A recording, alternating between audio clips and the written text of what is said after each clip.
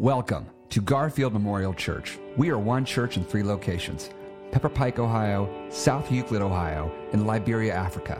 Together, we seek to widen the circle through our core values of diversity, safety, authenticity, growth, and forgiveness. To learn more about Garfield Memorial Church, visit our website at garfieldchurch.org. And now, may you be blessed and inspired by our weekly podcast of the message from the 10 a.m. Sunday morning Mosaic worship service. Garfield Memorial Church, widening the circle.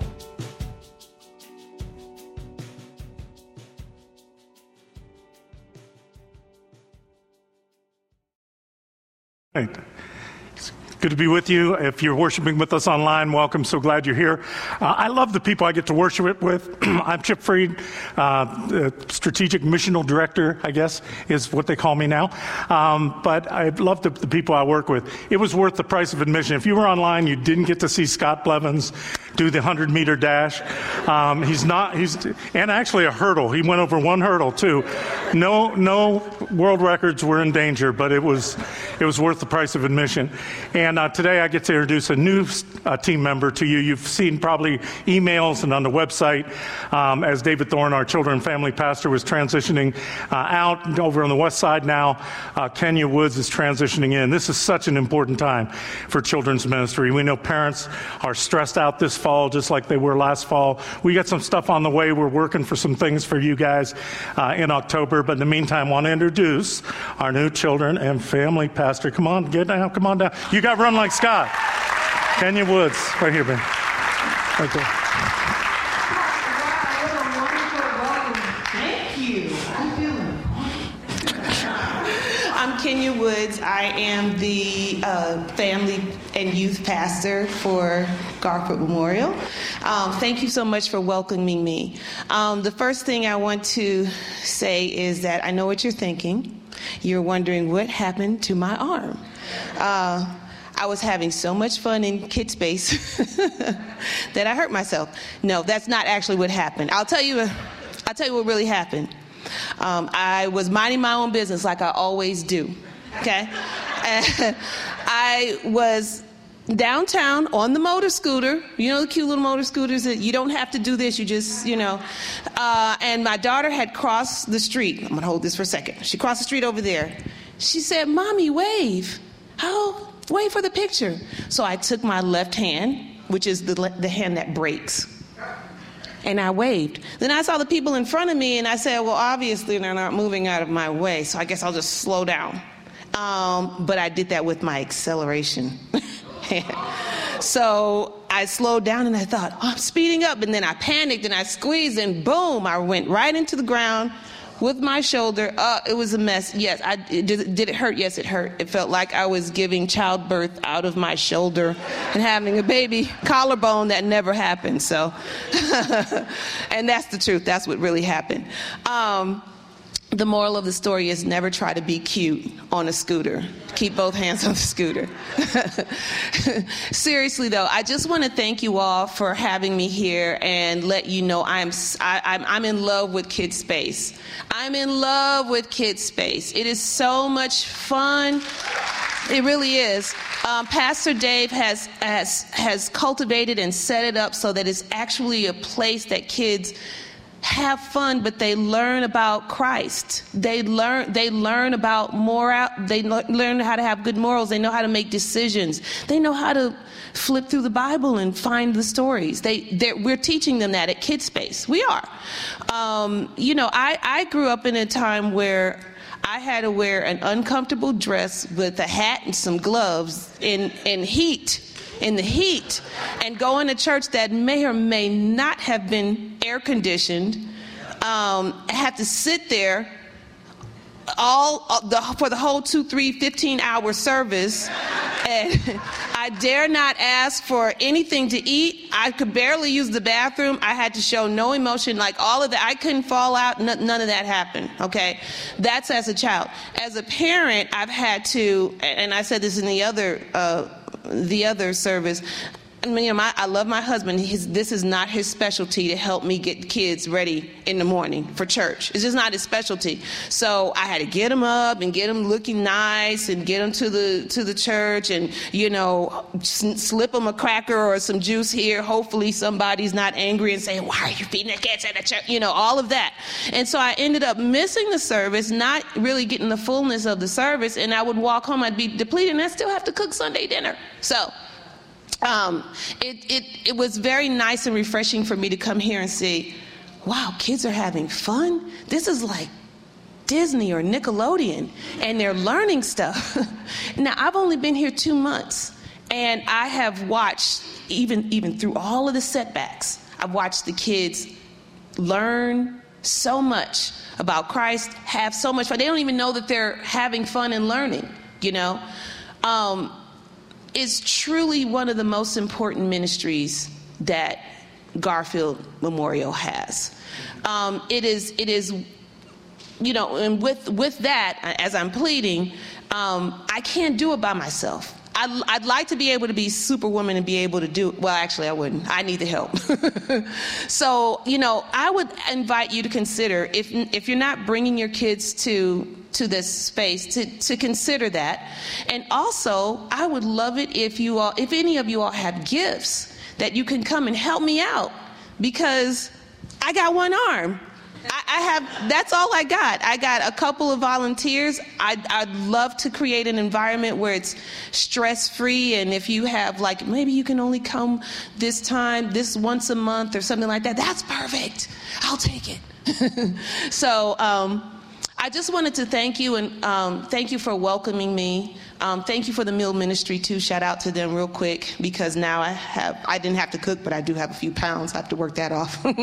And I just want to thank you guys for welcoming me here, and I'm hoping that you will come and meet me afterwards. And if you're interested in sharing your gifts and your love for the children, and your support for them learning about Christ, because they're getting it there. They're not getting it at school.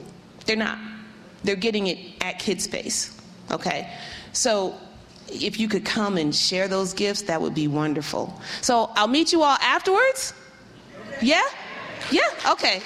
Thank you again. All right. We got a great team here, man, and it's fun. So this is such a crucial ministry. I hope, just go talk to Kenya in the main lobby after service. Believe me, you're not signing up for life. It might be like one Sunday a month if you can help us out. It's so important. We say in that side of the building, 100 years from now, the only thing that's going to matter to a child is their relationship to God. So help us firm that up. We're in our teaching series, continuing our teaching series on where do you run to? We've been saying when you run out of words, when you run out of prayers, you run out of tears. Anybody been there? I have. Where do you run to? We've been encouraging you to run to the Psalms. Somebody said if you had your Bible physically and you dropped it on the floor and it fell open to dead center, you know where you'd be? In the Psalms. It's a songbook of Israel. It's a hymn book. It's poems. It's hymns. It's prayers. It's giving words to the things that we don't have words for.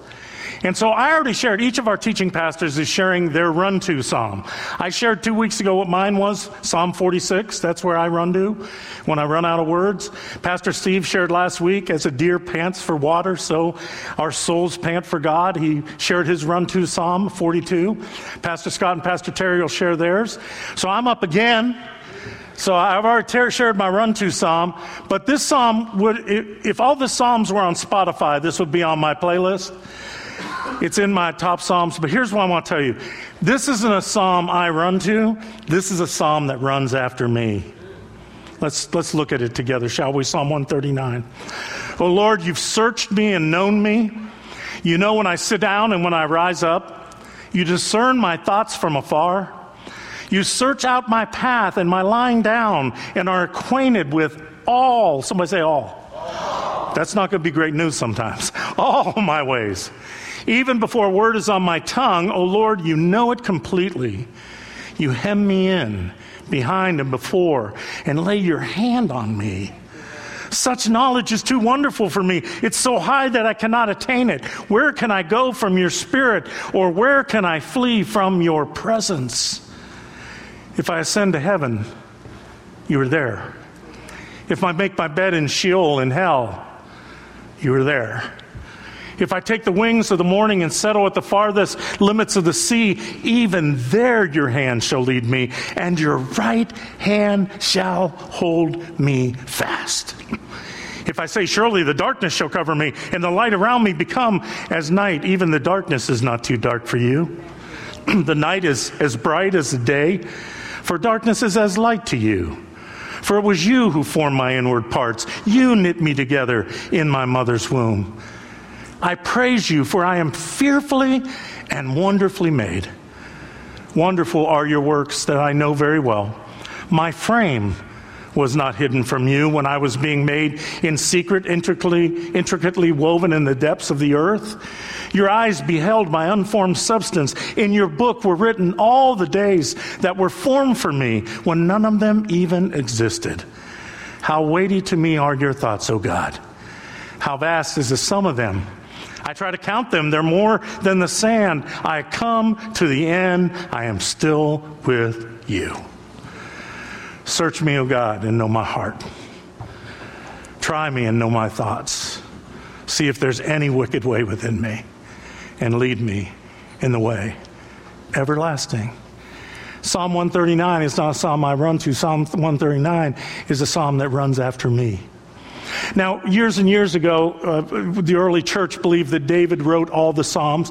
Contemporary scholars have taught us that's not true. David didn't write all the Psalms. He wrote some of the Psalms where they were at least attributed to him. 73, in fact, are either written by David or attributed to by David, so about half. This Psalm 139 is the last set of what they call Davidic Psalms. This is a Psalm of David.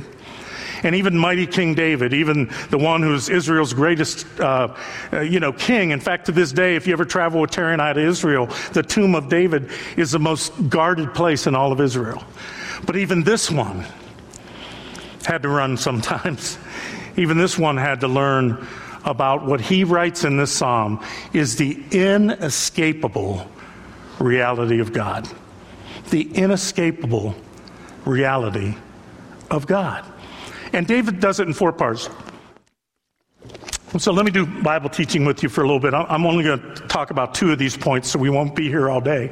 The Browns played yesterday, so we're going to be here all day. No, I'm kidding. That's a bad joke.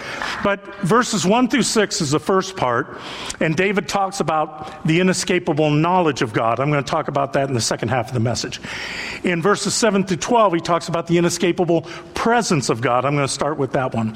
But then the next 7 verses, he talks about the inescapable power of God. In fact, he said, did you hear that? You made my frame. What does that mean? Anybody, if you're in a car accident and your frame of your car is broken, what happens? Total loss, right? And David's basically saying, you made me totally. You made everything that's about me, the world and all around me. You made the frame of the earth, of the universe. There's a power of God, inescapable. And then finally, verses I left out that it almost seems like they don't even belong in the psalm. I didn't include them, verses 19 through 22, because it's like David starts ranting about enemies and hatred and all this. And what that is the inescapable justice of God. That we do rant against violence and we do rant against injustice, okay? So that's the 4 parts, and that's summed up with that final prayer. But I want to talk about two of those today, the first 2. The inescapable first presence of God. The inescapable presence of God. David says, if I go to heaven, I go to church, I hang out with holy people, you're there. Of course you're there. But I go to hell. I go places I probably shouldn't be, and you're there too. So now I try to get out of Dodge and I get on a train and fly to the uttermost parts of the sea. In that day and age, that was the end of the earth. And even there, Lord, you're there. this inescapable presence and reality of God. When I pastored in Elyria, it was my first church on the west side of town. I used to go on a radio show in Lorain once a week. I think it was 103.3. If you ever heard of Jay the Gospel Kid, anybody hear him? It was his show, and he brought me in once a week to do this talk show. And I did what I called a hope line. Like, you could call in. I learned it from one of my mentors in Texas. And I just would say, hey, if you're out there and you want to talk to a pastor who's not going to judge you, but just meet you at the point of your need, then call in. If you want to have a religious argument, a debate is an exchange of ideas, an argument's an exchange of ignorance, I'm not interested. So I say, if you want to call in and kick my theological tires on the issues of the church, this ain't your show. But if you want to talk to a pastor who's just going to love you and listen to you, and I'm your guy. And I went one day where pastors can be so hypocritical. There's sometimes I'm up here preaching, I'm putting on a good face, that's my preacher face, and I don't want to be here. I won't tell you that. My wife will let me know. I don't want to get out of bed. You have to get bed. And I went to a radio show one of those days. I just had a sour mood. I don't remember what it was about. I was mad, and I got to do the hope line. So I put on my voice. And about the third call, this caller calls in. I forget the name. And really in a very aggressive voice says, I just want you to know I don't believe in God. And I said, that's okay. God believes in you. Now let's go to Carol in North Ridgeville. I just hung up on him. Not lying. I got a letter a couple weeks later at my office. I opened up and he said, I'm the guy you hung up on your hope line, Reverend. He said, I want you to know, I was so mad, I typed a letter to the producer of that radio show, and I said, how can you have a guy who says he's a man of God that hangs up on people? He said, I never mailed it. Because those words you said to me, that's all right, God believes in you, haunted me. He was actually a professor at a college in the area. He said, I just kept hearing over and over when I'd sleep, when I get up, that's okay, God believes in you. That's okay, God believes in you. He said, I lost my mom recently, and I went down in the basement, and I opened some of her boxes, and I found her Bible that she always carried with her. He said, I opened it up, and there were 10 or 11 notes in there of my mother praying for me. He said, so I started to read that Bible again. And I thought I'd just drop you a line to let you know that I'm making peace with the God who says, that's okay. I believe in you. I wrote him back a long letter. Preachers get long. He never responded. He didn't have to. Why? Because he found this inescapable presence of God. God is always with us. He's persistent. And you have to understand what we say about God. Do you know Genesis 1 and 2? That's God's resume. If God has a resume, it's 2 chapters in Genesis. Now, there are people called creationists who want to dig into Genesis, and I got to know exactly how God was made and made the dinosaurs and when the earth started, and that's bunk. Genesis 1 2 is not for us to figure out things that we don't know. Genesis 1 and 2 is not telling us how God created, it's telling us why God created. And it's telling us who is this God that created.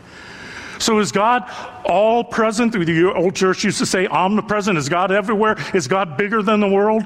Is the God of the Eastern religions, Islam, Buddhism, where God is out there somewhere over the world? He wouldn't get involved in the world because the world is too fallen, is too sinful. So he speaks through prophets, because God's too holy to come into this matter. Is our God the holy, omnipotent, transcendent God? Yes, read Genesis 1. God speaks into creation. In fact, it says in Isaiah 66, God says, heaven is my throne and the earth is my footstool. I am the Almighty. I'm the one behind the many. I am the source of all being. That's why when Moses said, what's your name? He said, I am. You're what? Whichever you need me to be, whenever you need me to be it. I'm a blank check. You fill it in. That's the God we serve. But Genesis 2 says, this holy, almighty, transcendent author of all things reached into the dirt, put his hands in the dirt to create us and hang in there with us and walk with us in the garden even when we broke rank with him, right? Genesis 1 through 11, if you read it, is all these stories about our brokenness, God's greatness and our brokenness.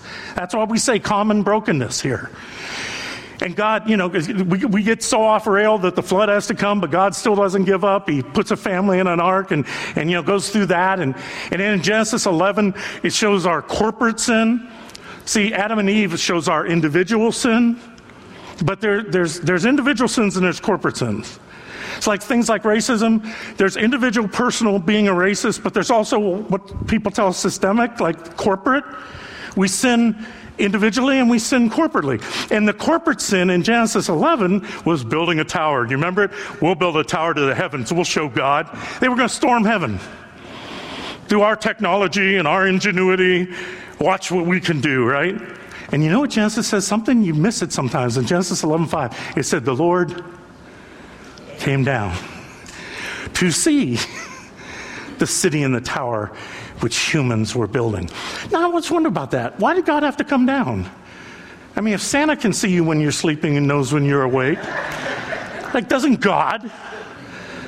No, because our God always comes down. He sits high, but he looks low, and he reaches into the brokenness of the world, and he's present all the time. And you know what that means? That he's a pursuer. God pursues us, right? He pursues his people. And I'm going to tell you this, he won't give you up without a fight. That's what I've learned about God. I'm a product of Psalm 139 because of God that just wouldn't give me up. So you try to give up on him, learn on my dime, he will not give up on you. That's all right. God believes in you. And he pursues us to the point of what? The word became flesh and dwelt amongst us, and we've seen his glory. He did what? He came down to be amongst us, to punch a hole in the universe. To do what?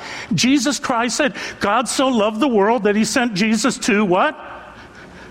Come on, you guys. You got to know that. God so loved the world, he sent Jesus to save the world. Thank you, Jesus. Lord, I've been teaching these folks for 17 years. God so loved the world, he sent Jesus to save. And that word in the Greek is the word sozo. You know what it literally means? To pull somebody back who's falling off a cliff. God comes to search and rescue us. In fact, that's why the psalm starts with the first verse. What does it say? Oh Lord, you have searched me. It doesn't say you've made me. It said you've searched me. You've searched for me. And why does God have to search for us? Because we run and hide. That's what the story is. We run and hide. Adam and Eve, right? Broke rank and file with God. One tree, one fruit. Don't do that. Do it. And then God came down and walked in the garden. You know the story. And called out. Called out, where are you? And what did Adam say? I knew I was naked. So I was afraid and I hid. See, we run and hide and we cover up. I'm going to talk about that with the next point. But God pursues us. And God will not give us up without a fight. And let me tell you something. God doesn't fight fair. I grew up in Youngstown, Ohio. That was back in the day. We got in a lot of fisticuffs. We got a lot of fights. But there were rules of engagement. Like you didn't stomp anybody when they were ground. You didn't kick. You didn't use your feet. Usually, we'd beat each other up and then we'd go play basketball. Today, you can't do that because you'll get shot. I told my kids that. There was a day when everybody wasn't packing weapons. But we did. We used to fight and do this, but there were rules, right? God doesn't have any rules. He doesn't fight fair. I'm going to tell you this. That's why Jeremiah, if you read it, he was so mad at God, he wanted to give up the ghost.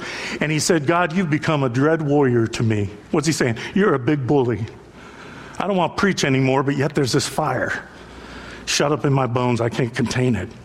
See, I learned this on my own job. You remember Job when he was going through all hell and Job's wife said to him, curse God and die? I did that twice in my life. And he didn't agree. He doesn't fight fair. And finally, when I gave it up and I realized I was called to minister, I was called to preach, my wife and I, and Tiana was 8, and Perry was on the way, left the corporate arena, went off to seminary. Perry was born when I was in seminary, and that next year, I was so doggone broke. I mean, do you ever have those times we needed to get diapers, we needed to get formula, we were just broke. We were down looking for coins in the car, under the seat cushions. You ever done that? I went down there and bought coins. I took all these coins to get some diapers for my kid, and I was so ashamed of myself. I said, this is what a man does. This is not what you do to your family, Chip. God. I said, I'm done. I am done. I'm going to go home tonight after I put Tiana to bed and Perry to bed, and I'm going to work my resume up. I know some companies that will hire me back. I'm not doing this thing. I was just done. And I always read stories to Tiana at bedtime. Always. It was one of our habits. And I used to read her the Brothers Grimm. Like she loves horror movies to this day. I think I did it. Like I should have read Hans Christian Andersen. But I remember I was reading her a bedtime story, and that day, I'm going to go to the computer, right, do my resume. I read her the story. We said our little prayer. Now I lay me down to sleep. I kissed her on the head. It's a night, baby. I go to walk the room, and she says, Daddy? Yeah, baby. God wants you to know that he's really, really proud of you. And I'm proud of you too, Daddy. I love you. Good night. I walked out of that room. I went in the bathroom, and I began to cry so heavy. And then the second thing I did, I just cussed God out. I did. I'm not too proud to tell you. And I said to him, have you no shame? You're going to use my kids? You're going to speak to me? I mean, you spoke to Balaam through a donkey. You're going to speak to me through my daughter? But I got the message, and I hung in there. Your arms are too short to box with God. He has way more ways to reach you than Satan has to deceive you. He will do end arounds. He will break the rules. He will rig the game. It's a fixed fight. And there's nothing, here's the thing, there's nothing you've done that can take you away from the presence of God. There's nothing that you could do in the future. God is a relentless pursuer of his people. He pursues us. So when the band's up here and they're singing Corey Asbury's Reckless Love, and they get to that little bridge, there's no shadow you won't light up, mountain you won't climb up, coming after me. There's no wall you won't kick down, lie you won't tear down, coming after me. And I'm over here on the floor, on my knees, carrying on. Don't call the paramedics, don't call the prayer team. I'm just remembering this God that would pursue me to the ends of the earth, as David said. Okay, that's point one. Here's point two. You know me, God. You know everything about me, God. You know words that I want to say that I don't say. You see everything about me. That's the inescapable knowledge of God. See, God is all-knowing. All-knowing. Knows everything about it. David said, before I even existed, you knew the order of my life. And that seems real nice. But did you hear what David said? He said, wait a minute, this is too wonderful. He's being sarcastic. He doesn't say this is wonderful. This is too wonderful. He said, I can't bear it. I can't comprehend it. See, I grew up when I would hear 1 Samuel 16, God does not look on the outward frame. God looks upon your heart. And I used to say, that's so comforting. God knows my heart. God knows my heart. God knows my heart. And then one day I said, God knows my heart? Wow. That scared the devil out of me. You mean he knows all the things I fantasize about? He knows all the things I want to say? But I'm a pastor and I can't say it, at least to y'all. Like he knows all the things I'm capable of, the darkness that's in. He knows all that. And what does David do? He says, I wish darkness would cover me. But you see through that too. But see, that's what we do, friends. Listen, I remember, we had mask mandates and everything, and I'm all for doing whatever it takes to be safe and all this. But I remember somebody came to me, and it was a member of our church, but they knew I was a pastor, and they said, I just think this is ridiculous. We have to wear masks to church. I said, you've been doing that your whole life. And so have I. And so have I. Right? That's why God has to pursue us, because we run and hide and we cover up. Adam and Eve, our spiritual parents, put on fig leaves because there were some things they didn't want God to see. And if you're honest, there's some things you're not real proud of, and God sees it. He sees you down deep. He does a spiritual MRI of you, head to toe, and of me. But here's what David found out. Even though that knowledge is too wonderful, right? And it makes us want to flee. That's why he ran from God. And you say, well, I never fled God. Come on.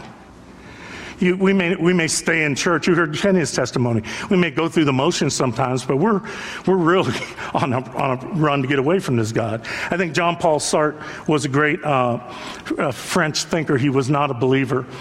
And he once said, if I want to be a free human subject, this God cannot exist. I must have absolute control over what others see about me, or I am not free. And you know that's true, right? Like, we don't want folk to know our business, right? Because somebody knows all your business, what happened? They have power over you. They could use it to hurt you, right? Could use it against you. But David found out that's why he wanted to flee, and so do we, and he covered up, and so do we. But this pursuing, seeking, searching God who knows us down deep loves us to the skies. And David found that out. He's like, wow. And the whole tone of the psalm changes because he discovered not only does God have an inescapable presence, not only does he have an inescapable knowledge, but he discovered an inescapable love. And our tech team's going to discover that too. But he discovered an inescapable love. And I want to put that next verse up if you guys are with me. David says this, and this is where it changed. He said, how weighty. That word literally, some translations say how precious. How weighty, how precious to me are your thoughts, O God.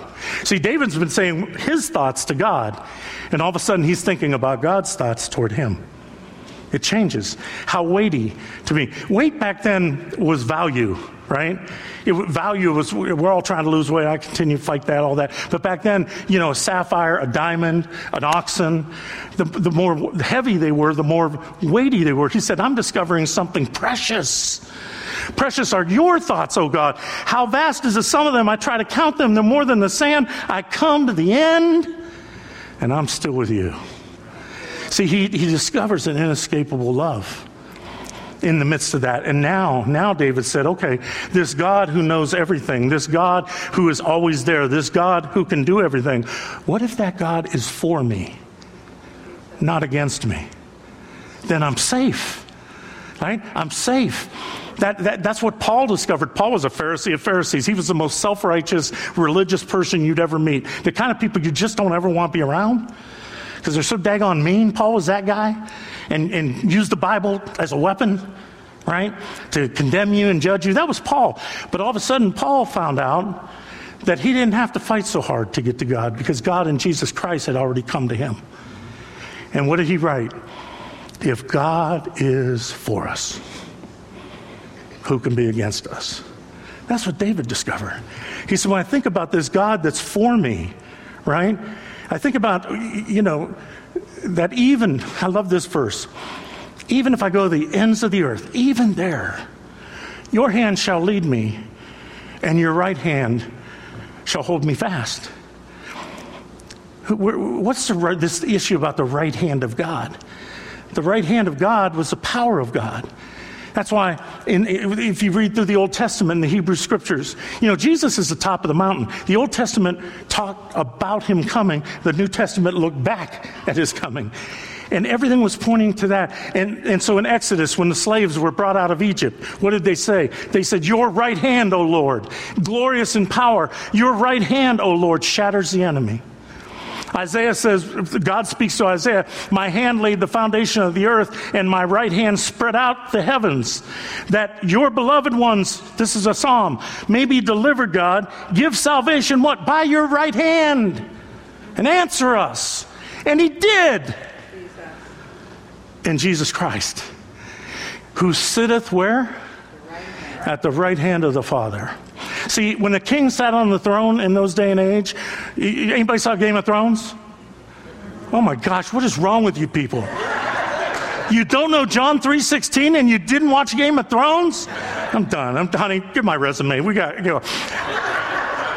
You remember the hand? Everybody was the hand in the Game of Thrones, right? Because the king is on the throne, but the hand is what exercises the power of the throne. The hand speaks for the throne. And Jesus Christ sits at the right hand of God. And he speaks. It says, the Bible says, the whole creation stays together by a word of his power.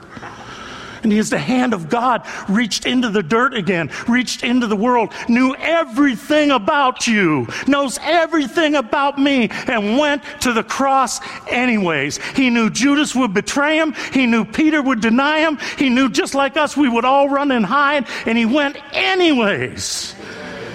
Because greater love has none than this. The Father's only Son.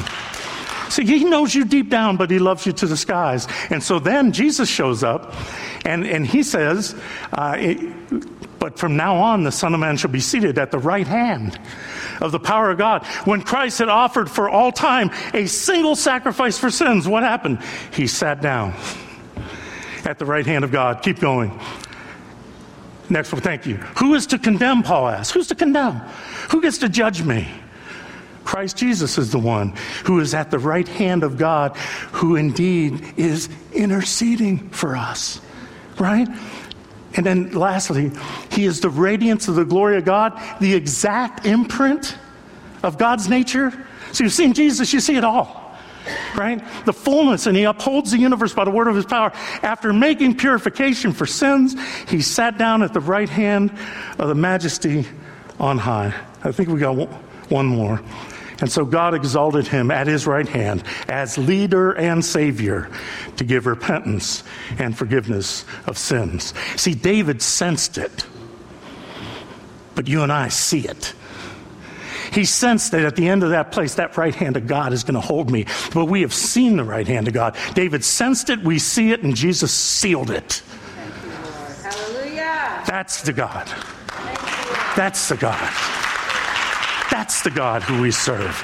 And every time I get off the rails, this relentless pursuing God says there's no shadow I can't light up. There's no mountain I can't climb up.